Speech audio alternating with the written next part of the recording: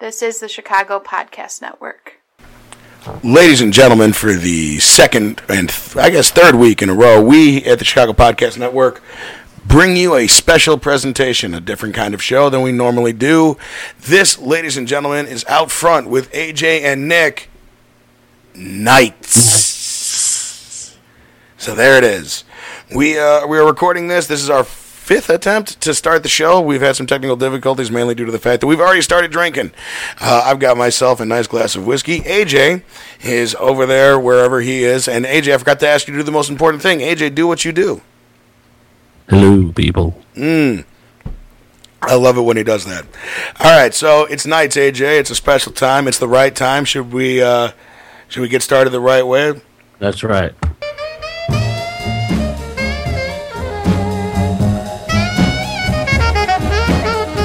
Oh, that's right, ladies and gentlemen. Little Ray Charles. Nighttime is the right time.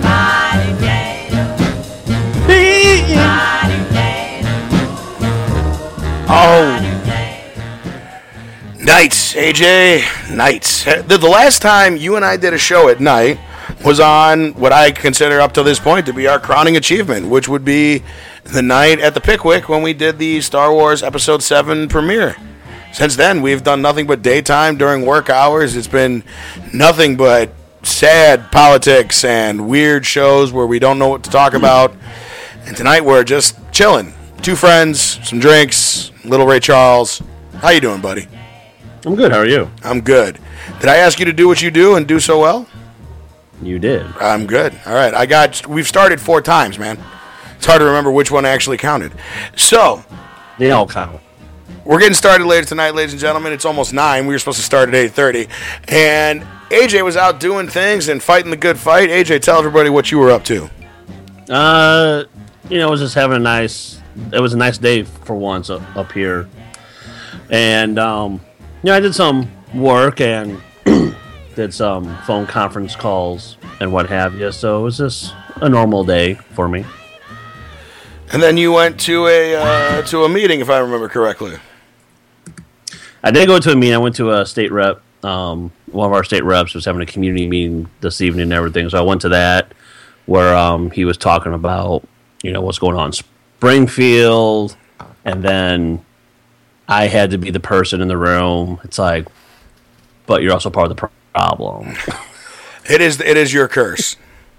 Yeah, I mean, he invites me, but he knows what he's going to get when I'm in the room. I mean, that's fair. He knows what he's going to get. What else can you say? You know what I mean? That's the thing. I'm like, you invite me, I'm going to get. I mean, and he's not like upset at half the time, but he kind of gives me this look. So I'm like, you invited me. It's not like I'm coming on my own volition, Yeah. Here's my thing with something like that. It's the curse that I have as well. A lot of people can sit there while people talk about stupid shit in politics and keep their mouth shut, like about relatives or friends or honestly even strangers. And then there are the few, like me and like you, who honestly cannot stay quiet. Like, we have to open our mouths because we're surrounded by, in your instance tonight, it's, yeah, this guy's talking about everything that's wrong. And you go, yeah, but you're there and you didn't do anything to make it better. Well, what's getting him more in trouble now is he is on the higher education committee and everything, and he knew what was being debated on the floor, so he chose to be on the floor in his seat, but while he was in his seat, he was playing video games on his phone. And he got caught on camera? Yeah, man, if you're going to be the guy who plays Tetris at the office, you can't get caught. So it was one of those things where, the Republicans are on all. He goes, he's sitting playing video games while this was going on. It's like, well, it's half true and half false. I understand what you're saying, but he was just there if any questions had to be had. Now, should he have been on his phone playing video games? No. But here we are. I mean, at the very least, if you're reading on your phone, you can play that off later as I was, he had said something and I wanted to prove it wrong, so I was on scouring the internet for... But playing a game is playing a game, man. Everybody can see. Like, if you're playing Pokemon Go in the assembly hall, there's something wrong. Well, I actually don't even know what that room is called. What is the room where state representatives meet called? I honestly don't even know the actual title. AJ? Well, it was actually in the chamber. Okay. So actually in the House chamber. So it wasn't actually like a committee room or one of the other conference rooms. It was the actual well of the House of Representatives in Illinois. that seems like a bad place to be playing video games. Unless you have especially if the galley above where anyone can go up there. Well, also, unless you have a Galaga machine, you should not be playing video games during politics. Galaga makes it okay. Because they referenced it in the Avengers. So this guy was talking just about corruption and problems down in Springfield. Like that was the main focus of his discussion tonight. Yeah, I mean he tries to poise himself as like the independent Democrat, and he has stood up to Speaker Madigan and what have you, but he still is a Democrat, and he has voted on things that I feel he should never voted on to begin with, and is also part of the stalemate issue that's in the General Assembly right now. There's a bunch of commercials running now, and you can see that the Republicans anybody really running against Democrats is using Mike Madigan as kind of the rallying point for the conservatives in the area, and it's getting fascinating because at some point he himself will have to respond. Mike Madigan's not running this year, right? He ran in 2014. Well, he's a representative, so he runs every 2 years. Okay, so he's running too. And he's not going to lose, right? Because his base is plenty secure. I'm sure to plenty of gerrymandering.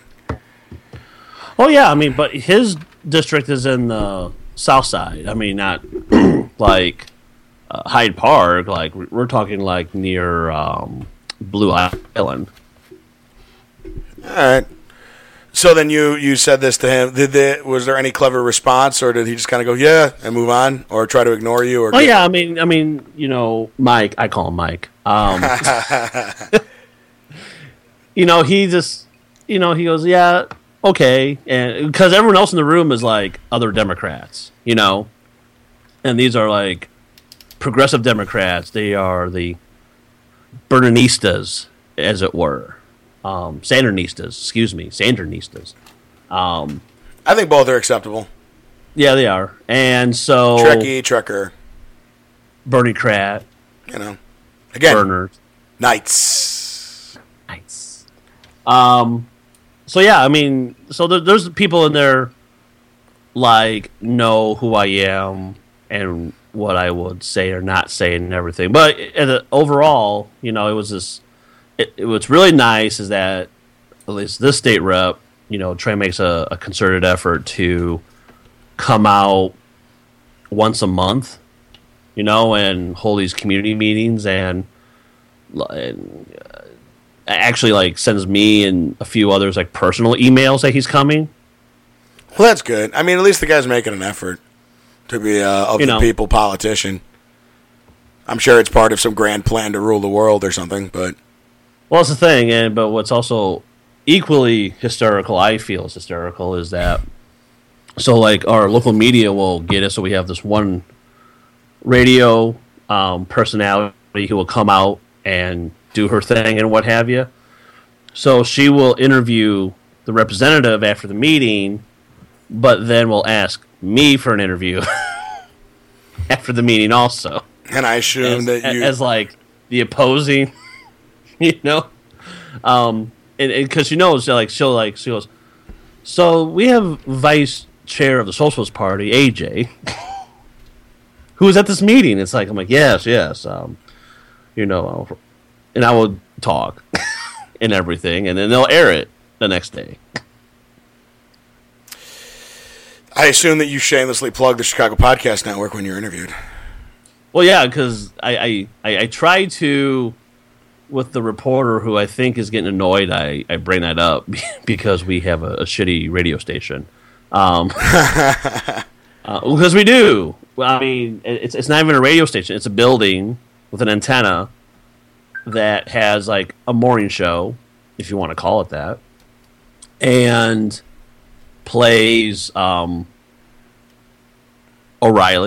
The Radio O'Reilly? What? Radio Bill O'Reilly? Yeah. Oh God, that's got to be a special kind of suck. Oh yeah. I mean, it's very much Fox oriented. I honestly didn't know he had a radio show. Is it just the audio of his TV show, or is it like? Oh, okay. Yeah. Oh, whatever. That's fine. I got really excited. They'll do that, but also do like all these guys will have a TV show and a radio show. Yeah. So they'll air sometimes O'Reilly on his show, but they'll also air Riley on his radio show also. Oh yeah, Lazy Radio. I love it. It's Limbaugh used to do it. So if he was on TV, what he would do this is when I was interning at 890, and what they would do, I loved it because I used to, if you worked in radio, like actual radio long enough, which I honestly don't even know if did you ever work at an FM music station, or did you, your first? I never did FM. I mean, I've always wanted to do FM radio, but I obviously did AM mostly. All right, so I did FM radio for a while, and my favorite thing about FM radio, and I used to joke about it, is up until like early 2000s when DJs started to just become what they are now, which is just mass produced, when they were actually personalities who would pick the music that they played. Guys, you could always tell when somebody had to go to the bathroom because an extra long song would come on. And yeah, exactly. Like there's like a series, and you did it long enough now to know that there are a series of songs that are over 5 minutes long that are still acceptable enough on any FM station. Like there's a couple Queen songs, like you can always put on Bohemian Rhapsody, and that buys you 7 minutes in the toilet. And if you know that it's going to be a long trip, you know what you bust out? It's the number one. How do you know that someone in the radio station really had to go to the bathroom and couldn't leave the computers unmanned? Do you want to know? It's the live version of Freebird. If you hear the live version of Freebird on the radio, I'm not kidding, I've done it myself. The live version of Freebird means that whoever's running the computers at that point, there's no DJ in the studio, it's just a dude running a board or a woman running a board, and they had to take go number 2. They put on Freebird live. No, and that's why I'm laughing, because actually one of my more regular listeners on the old radio station called me out on it because he noticed. I didn't know I did it. He noticed within the same week I played the same song twice. Yeah, that'll do it. And what did I play? Layla by Clapton. Oh, good one. That's a good one for a P. That's 7 minutes 32 seconds. So I guess I played it twice. Like I think I played it on a Tuesday, then I played it on a Friday. And then they private messaged me on Facebook while I was still on the air. And they're like, "Are you in the bathroom?" Yeah. I go, "How'd you know?" He goes, "Because you played Layla twice." I'm like, "No, I didn't." They go, "Yeah, you played it Tuesday, now you're playing it again." And I go, "Oh, yeah, I am." So I'm in live in 5 seconds. That's what I'm saying, man. Yeah, that's how you know. But anyway, so what I used to joke about with Limbaugh was he would do the same thing. Because Limbaugh would play these long interviews, on last night I was on, I think I got a decent Limbaugh, last night I was on Larry King, and Larry King and I had a great conversation about gun control, and here it is, ladies and gentlemen, live at the top of the hour. And then, they play a commercial, come back, and it'd be, 15 minutes of his 2-hour radio show were just what he had done on Larry King the night before. And if you listen to Glenn Beck, because I used to, tune in just to know what the other side is doing. If you listen to Glenn Beck, his radio show literally consisted of him introing and exiting his TV things.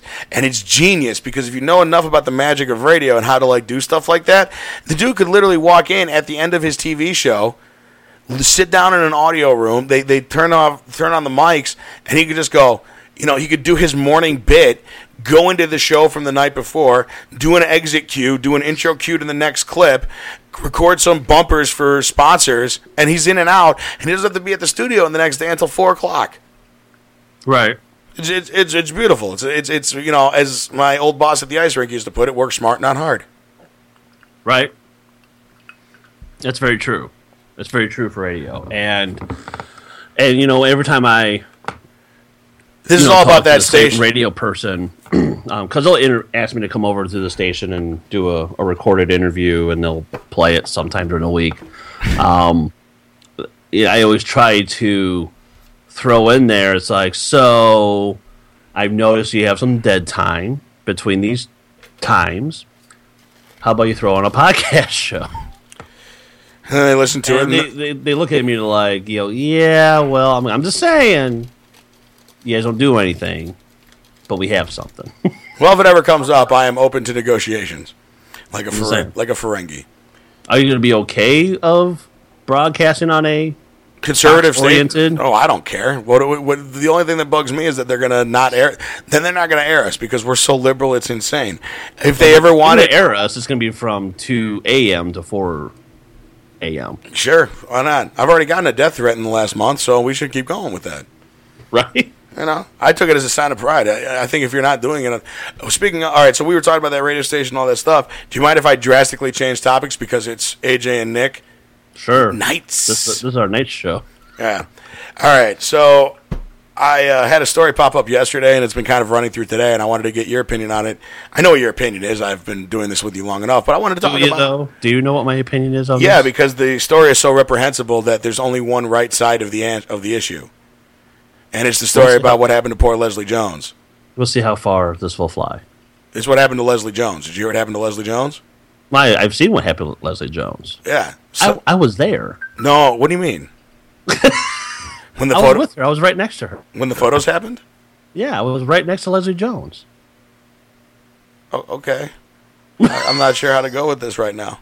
Like I had a whole little, fun conversation planned where you were like absolutely offended by this entire idea, and you've totally thrown me for a loop here, buddy. I'm going to take a drink. You should join me. I already had a few drinks right now. Yeah, I'm just saying, like, what are you drinking? Just vodka in my water bottle.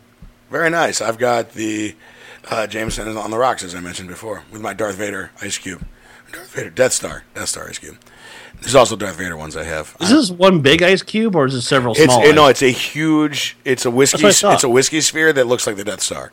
That's what I thought. I mean, it used to. Now it's just a sad, deformed testicle of an ice cube, much like the Death Star after it got blown up. Nights. No, but the whole Leslie Jones thing, I got pissed when I saw that. I love that girl. That woman, she cracks me up every time I watch her. Like, I think she's the best part of SNL right now. And watching that whole thing just unfold throughout the day really pissed me off. And then into today, and she's been kind of quiet about it, of course, because, she's embarrassed, right? Not even for the right reason, but Christ, man, to post, like, that's just, I don't understand. You're a good guy. I think I'm a pretty decent guy. I've got some friends of mine who are not the best people, but not a single one of them, I believe, would go online and post pictures of naked women against their consent. Because to me, it's a form of sexual assault, don't you think? Oh, of course. I mean, that's what, when some of these like hackers go on either a website or they will take a stock photo and Photoshop it to the best of their ability, and then, or find the creme de la creme, if it were, of photos, and then, saying, oh, look at this, and then it's just nothing but misogyny all over it. That's all it is. Yeah. I don't understand the mentality of it, the whole hacker thing, because to me, hackers, I guess I just come from the old school of it, maybe, and I'm old enough that I do, but to me, hacking was always about, I was always on the side of a white hat hacker. Hard one to say. I've always understood that philosophy. I'm really good at technology. I will use technology for the betterment of mankind. Even a guy who I don't necessarily agree with how he does it, but I understand why he does it, is Julian Assange. Mm-hmm. I get what he does. I understand, because there is a part of me that totally embraces the idea of, no, all information for everybody for free. There's a part of me that completely understands that. I understand the danger of it, because I'm not an idiot, and I'm not so far gone onto that position that I'm willing to just throw out the ideas of, like, I don't know, national security and keeping people alive. But a black hat hacker, somebody who does it for even to, like, robbing somebody, as much as I'm obviously against that idea, you can understand that crime. It's the personal gain of financial. You're gaining financially. But just the bullshit, mean things that you see on the internet done to women because they're women, I've always found incredible. It's not that I even find it offensive. I can't. I'm not a woman. What I find is it boggles my imagination. As they would say on the West Wing, it eludes me, to make me sound fancier. Nights.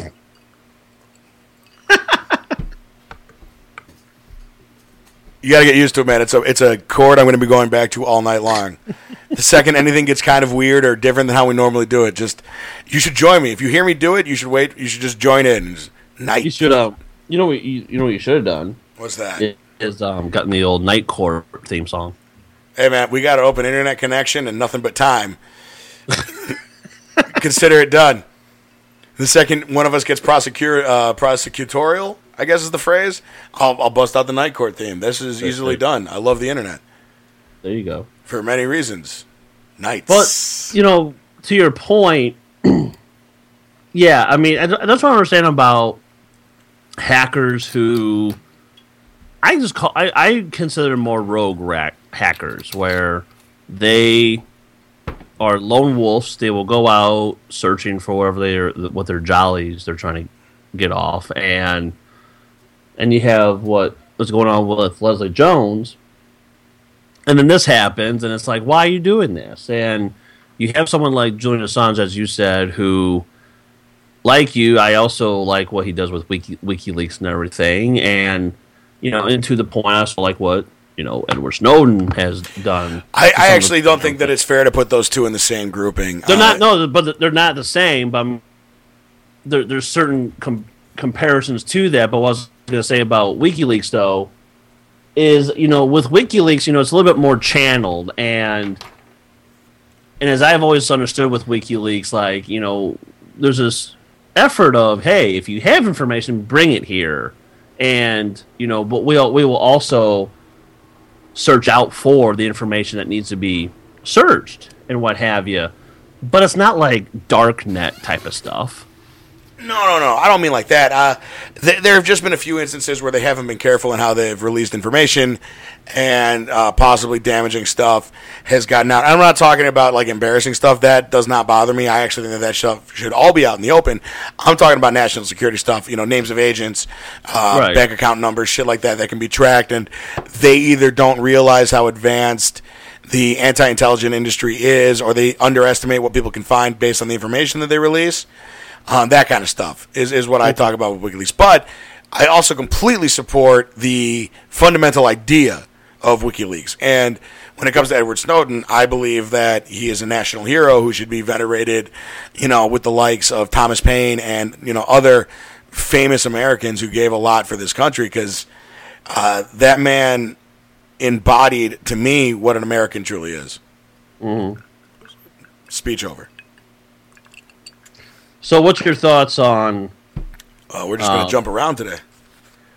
Brett Bart's Milo, when he went out and attacked Leslie Jones regarding Ghostbusters. Yeah, that's a whole other thing. Breitbart itself is I honestly never know what to make of that place, or the people behind it, or himself. It's because he's got the webpage. So I tend, when I hear his name, I tend to just think of the whole thing behind him. And yeah, listen, there are people out there who are going to say, we did an entire show dedicated to the insanity of Alex Jones.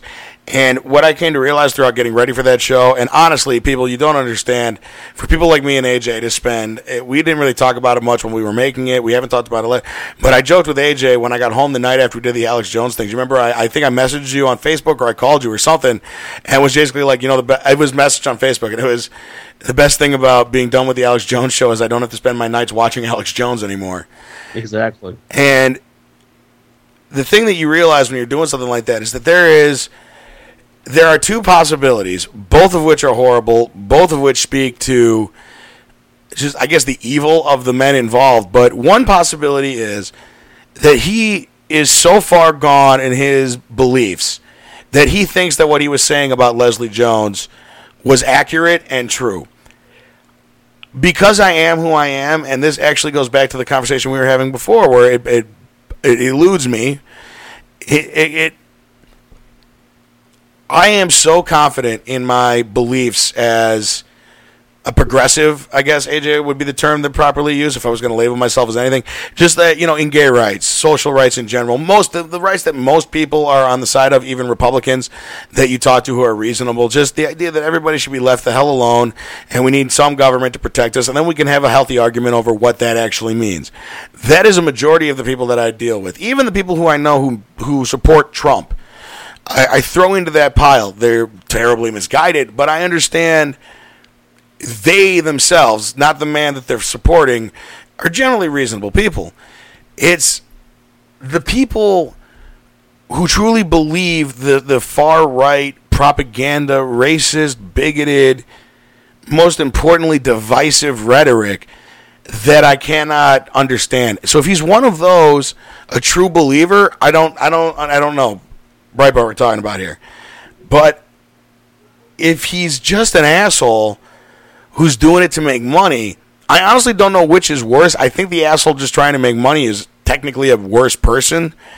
Either way, you can't respect what he says, and when he starts going off on shit like that, I just hope that a person like Leslie Jones just literally laughs it off. That was a really long-winded answer to your question. So when you have someone like Breitbart, who is supposedly the advisor to Trump's campaign, yeah, then what kind of asshole is that? My argument, unfortunately, because that I always like to try to imagine what the other side would say, is my response. First of all, there's the response of the right, which is to be look at the Huffington Post, which is the most liberal website that there is, and it just also posts naked pictures of celebrities as much as possible. And that's one part of it. But if you're going to ask me about him advising the Trump campaign, I think the fact that Donald Trump has opened up his doors to Roger Ailes is much worse than that. This is a guy who's facing, sexual harassment allegations and a whole bunch of shit. And he's basically been responsible now for the taking down of Fox News in many ways, at least down to a certain level. When it comes to Breitbart contributing to Trump's campaign, honestly, if you're Donald Trump, who the fuck is left? I told you earlier before we went on the air that there was a news story came out in the Atlantic that every surviving member of every president's Council of Economic Advisors cannot and will not endorse Donald Trump because they say that any of his policies will destroy the economy. If you're Donald Trump, who the fuck else can you get to help you on your campaign? You've already fired all of the people that got you to this point, because the truth is what got you here is horrible rhetoric that won't work on a national base. Apparently, thank God. I was afraid that wasn't the case. You and I had many conversations how I was afraid that wasn't the case. It's just gotten to the point where you go, yeah, he's going to hire he's going to hire everybody. Look, by the end of this campaign, Steven Seagal is going to be working for his fucking campaign. Mm-hmm. And then he's going to fight SEALs.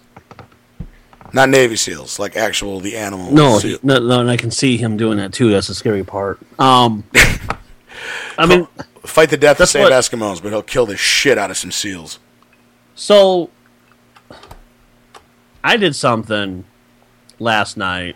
Listen, man, what you do at night alone is something that you should keep to yourself and God. Nope, I want to make it public so everyone knows what I do, because that's how transparent I am with my life. This show, by the way, is making it paint the picture that I somehow drink whiskey every night. I got to tell you that I have had one glass of whiskey in about an hour, and it's pretty watered down, and I don't really drink like I used to, so I'm kind of buzzed. So go ahead, AJ. I just want to get that out there in the open. Okay, I am not a drunk, which is why I am drunk. Not that drunk. So I got good Glenn wordplay. Beck. Oh, God. He was a guest on MSNBC's Lawrence O'Donnell's show. Yeah, Lawrence O'Donnell, by the way, not exactly the most unbiased of journalists. Continue. No, and there's parts of Lawrence O'Donnell I like, and he's also one of the advisors to the West Wing, so how can you not like him? So when he had Glenn Beck on his show, I was like kind of perplexed. I'm like, why are you having Glenn Beck on your show? Oh, I think I read about this. Yeah, go ahead. Did you see this last night or heard about it? I didn't see it. I heard about it. Go ahead. Tell him. I don't have it right. Go ahead. Well, I don't know what part you're referring to, but the part I'm going to be talking about in a second is this. Glenn Beck did a show yesterday, which apparently I want to know how to rig up my room to have the best audio quality possible, because he was doing a show.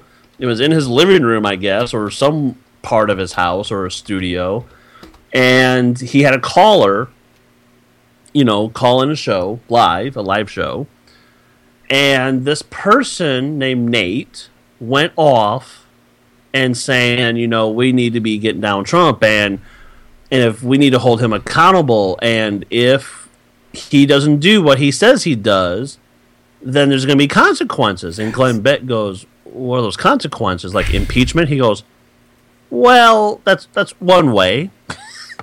And so Glenn Beck really was prying to get him to say what Glenn Beck thought he was going to say, which he was kind of alluding to of taking arms against Donald Trump if he doesn't do what he says he's been pain trail. And Glenn Beck was, when he was on Lawrence O'Donnell's show, The Last Word, Glenn Beck goes, I was scared. And this is the first time I'm hearing a self-subscribed constitutionalist saying that he's scared of his own people, that they're going to take up arms and force someone out of office. I'm going to offer you an option, okay? I want you to listen. This is very important. Option number one is the classic literature interpretation of the story that you just told me. Option two is the pro wrestling version of the story you just told me. Which of those two stories would you most like to hear? Can I use my D&D dice for this?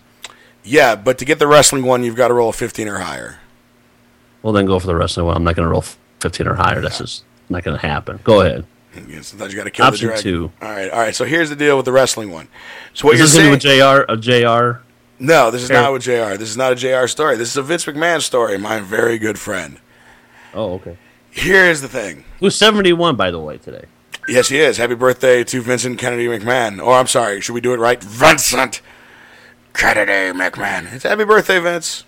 He'd love the fact to know that the world to know that he's 71. Anyway, so what you're telling me is that it's almost like a pro wrestling promoter brought in a journeyman wrestler from two previous wrestling companies, gave him an opportunity, called him the ringmaster, left him to do nothing, and kind of just let him to just float in the weeds, and basically figured he'd have him for a couple of years, then he'd fire him, no big deal.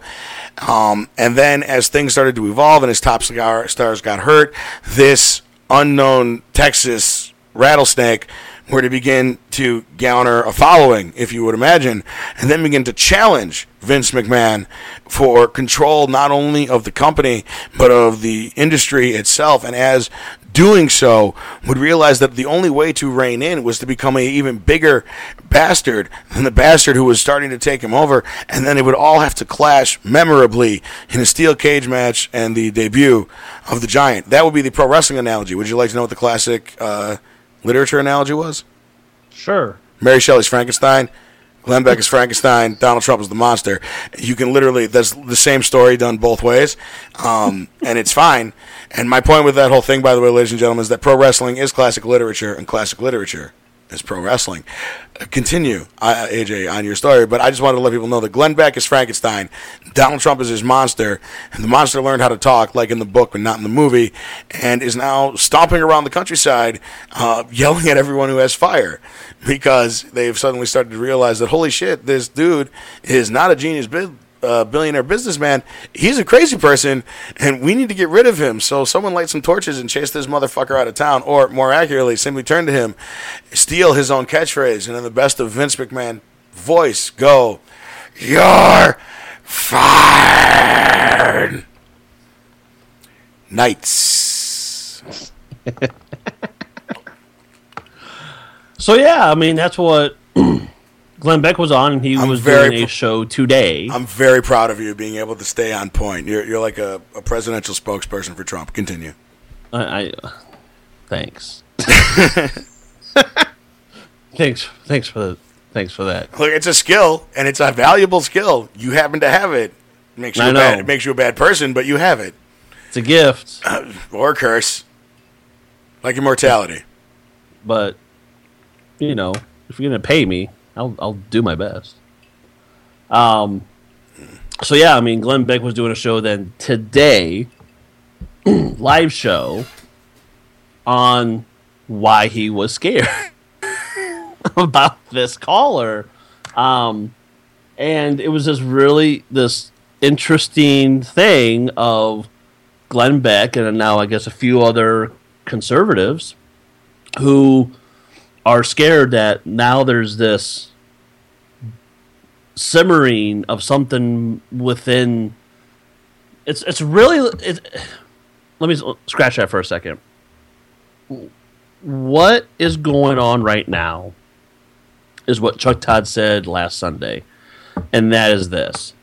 Almost 10 years ago, maybe a little bit before that, we'll say 12, the Tea Party movement started. And then there was this big fear that something may come of that, and then it did. Then these Tea Party people started, having these rallies, and then they got vocal, and then all of a sudden they started backing candidates that spoke to them, and then some of them got those people in office, and then those people got other Tea Partiers in office. Now we're seeing this Tea Party movement that's nothing more than virtual trolls on Facebook actually going out and now actually getting the end-all be-all meme that's called Donald Trump. And now we're at this apex in our political history that we're seeing this huge shift when it comes to, right ideology, when it comes to, the political scene and everything. Because we're seeing this in Europe with, fascist organizations like Golden Dawn and Greece and a few other places that are actually getting people elected. And now we're here in the United States with this alt-right movement, as they're saying, and we're now starting to see some conservatives and Republicans scared that the very people that they were cheering on is now, boiling over, and they have nowhere to do with this boiling pot other than to turn the heat off. But they can't turn the heat off because they want to keep this thing going. So it's kind of like, damn if they do, damn if they don't. What other options do they have other than, putting it out and put something new in there at this point? You mean knocking? And I've heard this a couple times now that there's a whole movement again to knock him out of the race completely and replace him, and you can't do it. It's never. I mean, look, it's never been done in the history of American politics. But going back to what you were saying about the right wing movement across Europe, that's been going on for almost 10 years, and people have said, much smarter people than you or I, actually said that it was a precursor to what was going to be happening now in America. That, everyone keeps talking about how liberal the United States is becoming, but watch out because this has been happening over there. Right. And it's scary as hell. Like the rebirth of when we were kids, there are certain things. It's funny because there are certain things that you took for granted because of the time that you and I grew up in. But I try to explain to people all the time that we grew up not really with a Cold War. We never really had one in our lifetime. By the time you and I were old enough to understand that the Soviet Union wasn't a threat anymore, except in movies, and we never lived with the fear of nukes going off over our heads growing up. I mean, did you ever really? That you can remember? Yeah, because there's 2 nuclear power plants. You've told me that before. I'm sorry. I always forget that. No, but no, it's something that a lot of people just don't take in consideration. I mean, you're right. Our generation never grew up in the Cold War because the Cold War was slowly thawing at that point. I mean, obviously the USSR was still there, and that was slowly being dismantled before our eyes. We were seeing the wall going to come down soon. So this Eastern European bloc was slowly dying off. But, you're right that when that happened, then this right movement started to come in 10 years ago. I would argue just a little bit before 10 years ago because I started seeing a lot of it in Russia and Italy as well, where you start seeing all these right fascist. Yeah, but hold on. Yes, But what the point that I was actually trying to make is that we grew up in our particular time and place in the world as Americans. In a very liberal time, our parents' generation was the Vietnam generation, which was a very different experience of war than generations previously. So that generation didn't raise us as war hawks as the previous three had been. They raised us almost in a, I think I've talked to you about this before. If you think about the production of the TV show The X-Files, which could only exist in a pre-9/11 world and actually couldn't exist afterwards. Chris Carter said in an interview of his, he goes, it was a very different time because there was a complete distrust of government at that point between Watergate, Vietnam, the whole thing with the the Iran hostage crisis, what Reagan did in Grenada, and also his arming of the rebels in Nicaragua and all of that. Iran-Contra, that's the one I was struggling to remember. People didn't trust the government anymore. So something like that could exist. We grew up in that time period where a healthy distrust of the government is, even in the most conservative people that you know, their conservatism, I believe, comes out of a complete distrust of the system. And it's different, I think, when in Europe, the one that boggles my mind is when we were, the point that I was actually trying to get to was, when we were kids, though, I remember that Germany was actually the most liberal of European countries, that the swastika was completely banned. And it was, people would tell you that if you even see one there, that means it's like a major deal in Germany when that happens. And I knew that the situation had switched when I started hearing about far right-wing, almost fascist, nationalist parties beginning to form in Germany, which was a European country that had been so liberal for most of my life. We always joked about it, what's the famous Simpsons line, we Germans are not the warlike people, but even we have limits. It's funny at the time because they were not perceived as being like that anymore. It's just, so this thing's been spreading, this thing's been coming, and now it's here, and it presents the great gift / terrible part of it is that it's presented itself as a gift in the form of Jackass Von Hairpiece. First one of the night, or I should say, nights. Okay. I'm sorry. About what? Going off on, I think, a 5-minute rant there. This has been a series of you talking and being very informative, and then I rant for several minutes. Nights. No, and everything we're bringing up is on point. I didn't say I was wrong. Let's be abundantly clear. I never meant. If I implied to you at any point that I thought I was wrong, that is a failure of communication on my part. I am absolutely right. It's just, it doesn't have to be said for so long. That's a for debate. So. I am always right in everything that I do. Okay. That's the Jameson talking, ladies and gentlemen. I am quite fallible. You can keep thinking that all you want. Whatever. You had a retort or a segue or a complete different change of topic. Where did you want to go, AJ? Which door will you choose? So let's talk about the new Raw and SmackDown. Ooh, the brand split. This is a good place to end our little show. Ladies and gentlemen who listen to our podcast. Is it really a brand split, though? All right, hold on. Ladies and gentlemen who normally listen to Outfront with AJ and Nick, though this special presentation, AJ joined me in this, of Outfront with AJ and Nick, Nights. Has now taken the turn that it will always take, which is when we go to pro wrestling for 20 minutes to end the show, and I'm just liquored up enough that I don't care that this is where the conversation is going. So if you're one of our loyal listeners who loves the politics, loves all that, that's great. We encourage you to stick with us because this is going to be fun. But this is when we talk pro wrestling for the next, 19 minutes and 30 seconds. So, AJ, my friend, you asked me about the brand split. You questioned, is it in fact a brand split? And I would answer to you, sir, that no, it is not a brand split. It is not a brand split at all.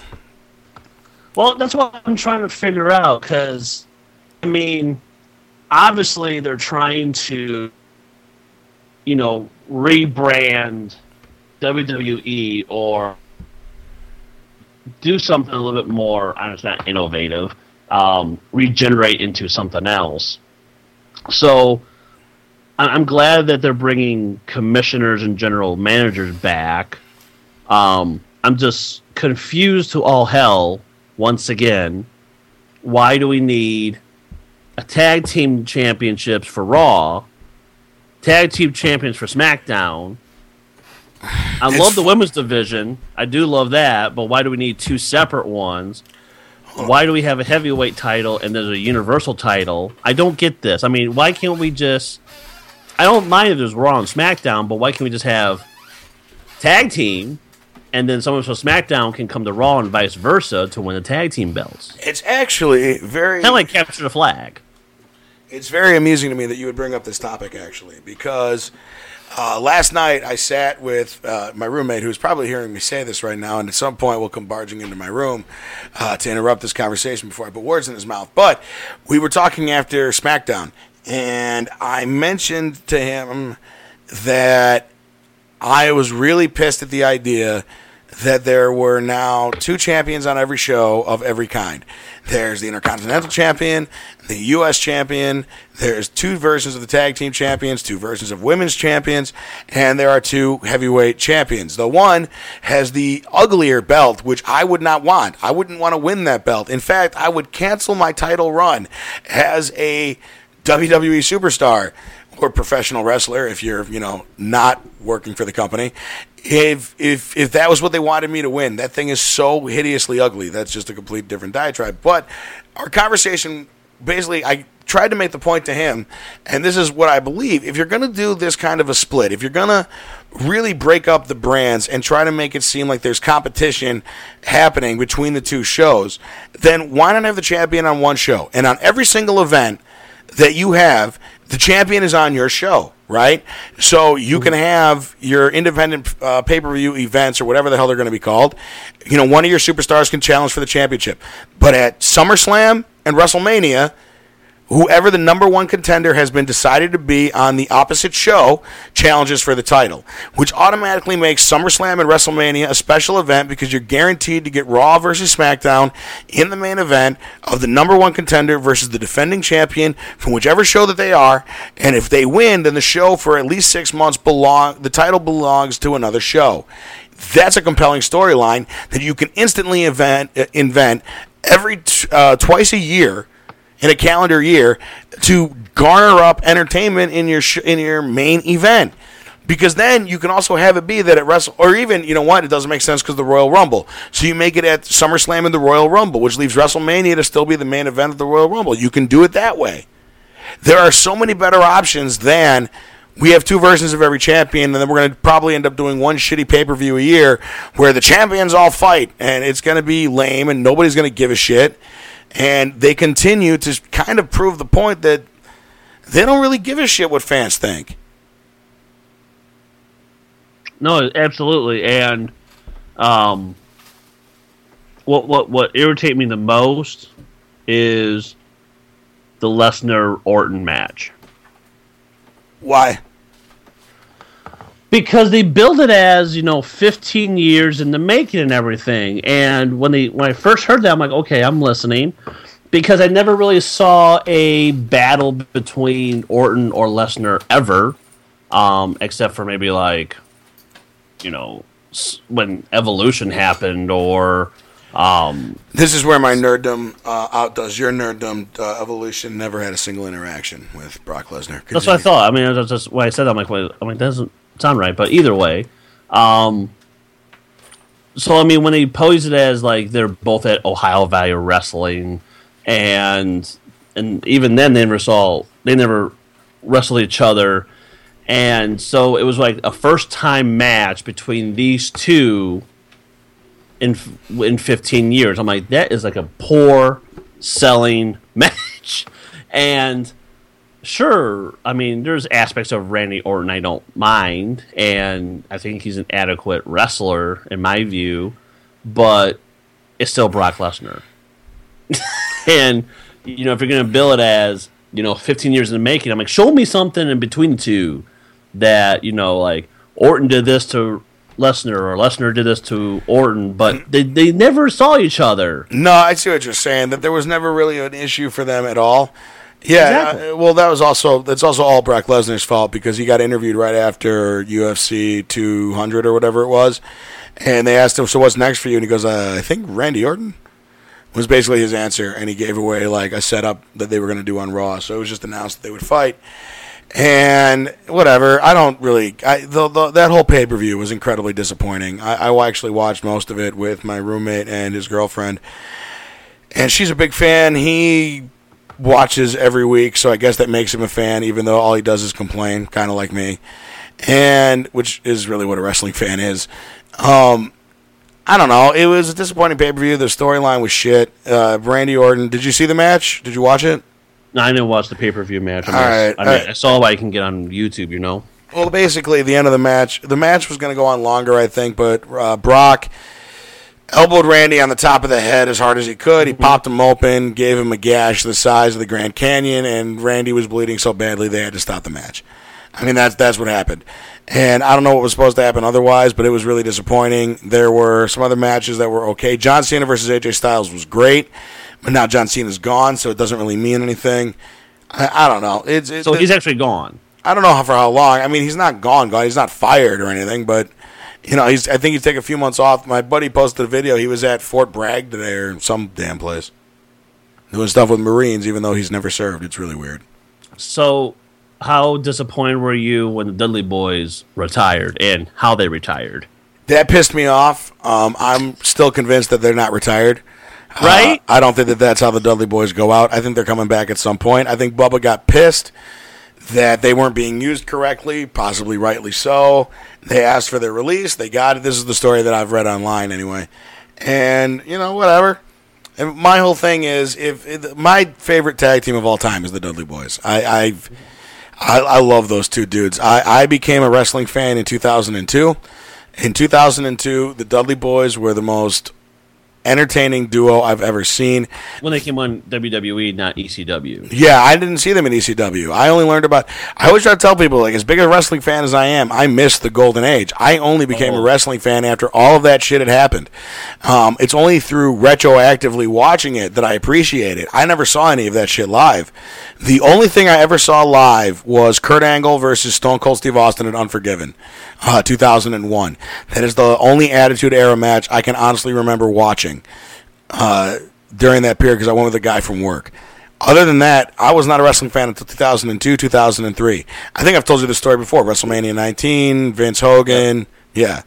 I've told the story on the podcast before. If you don't believe me, go on a scavenger hunt and download all of our episodes and try to find it.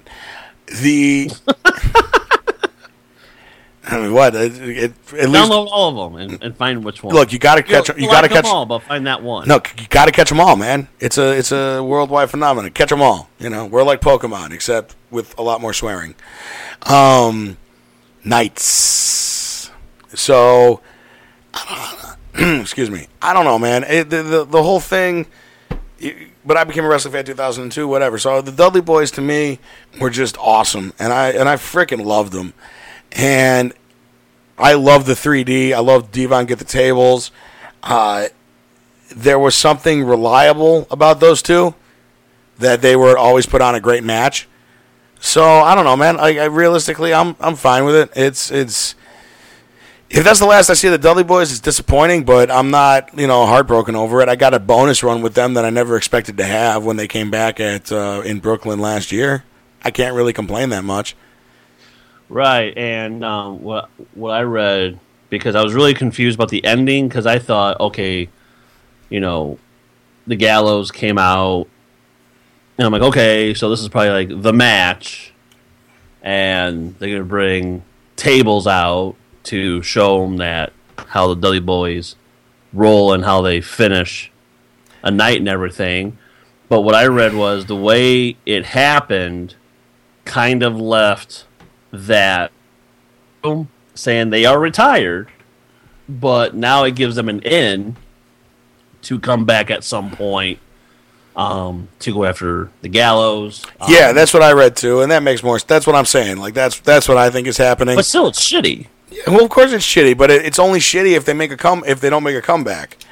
You know what I'm saying? Like, and look, let's face it, the Dudley Boys are going in the Hall of Fame, right? I mean, that's they are, no matter what. Like, honestly, I believe that what should happen is that Edge and Christian, Matt and Jeff Hardy, and the Dudleys should all go in together. Like, the 6 of them should go in together. Because I will argue that the Stone Cold Vince is the best soap opera storyline they ever did. The best wrestling I ever saw was the 2.5 years that I actually went back and watched. And I've seen it, and I might actually, because I have the network, and if you'd like my login, I'll give it to you, AJ. But those 2 years where they were all fighting each other all the time is fucking amazing. Because it would be Edge and Christian versus Matt and Jeff, and then the Dudleys versus whatever 2 superstars were a tag team. And then you could just imagine infinite combinations of those 4 possibilities. It was fantastic. And you can't beat it. So I love the Dudleys. I love what the Dudleys represent. They're like the last. There is one dude, 2. I'm trying to think. There are 2, 3 guys left now who wrestle from the Golden Age, and that's Chris Jericho, Kane, and the Big Show. Triple H still wrestles sometimes. The Rock still wrestles sometimes. Everyone else is gone. That's who's left. So I don't know, man. I'm sad that they're gone. It means that the generation that was older than me is now retiring, which is always a sad moment for any sort of fan of anything. So. Oh yeah, and what's even sadder for me is there are wrestlers who are doing behind the scenes work or something, and you know that they can't wrestle anymore, or if they do wrestle, they're gonna break something. Mick Foley being one of them. Daniel Bryan will die. Right, because this Heath guy who's the free agent. No, don't make fun of him. He's my new favorite. Are you serious? I love that dude. I hate him. He's hilarious. Well, that's all he is. It's hilarious. He's not. It's like I go, okay, whatever. Don't you dare drag on Heath Slater. He's awesome. He's trying to pay for an above ground pool. Right. Because when he was trying to find a tag team partner, he went to what? Arn Anderson, right? Double A. It's like what? Double A. Right, and it's like, see, that's what I was talking about. Is sure, I want to see Arn Anderson wrestle, but look how old he is. You can't even do that anymore. I mean, even let me Jerry get this Lawler straight. No. Hold on. Let me get this straight. You are telling me, AJ Signeri, that your biggest problem with Heath Slater right now is that he went to Arn Anderson to set up a funny moment. No, I did not. But before you get to your point, we've been going at this for an hour, AJ. We made a deal that we would end this show at a certain point. So now we must take a break before you get to your defense of your hatred of Heath Slater. For this music signifies the most important moment of all moments, AJ.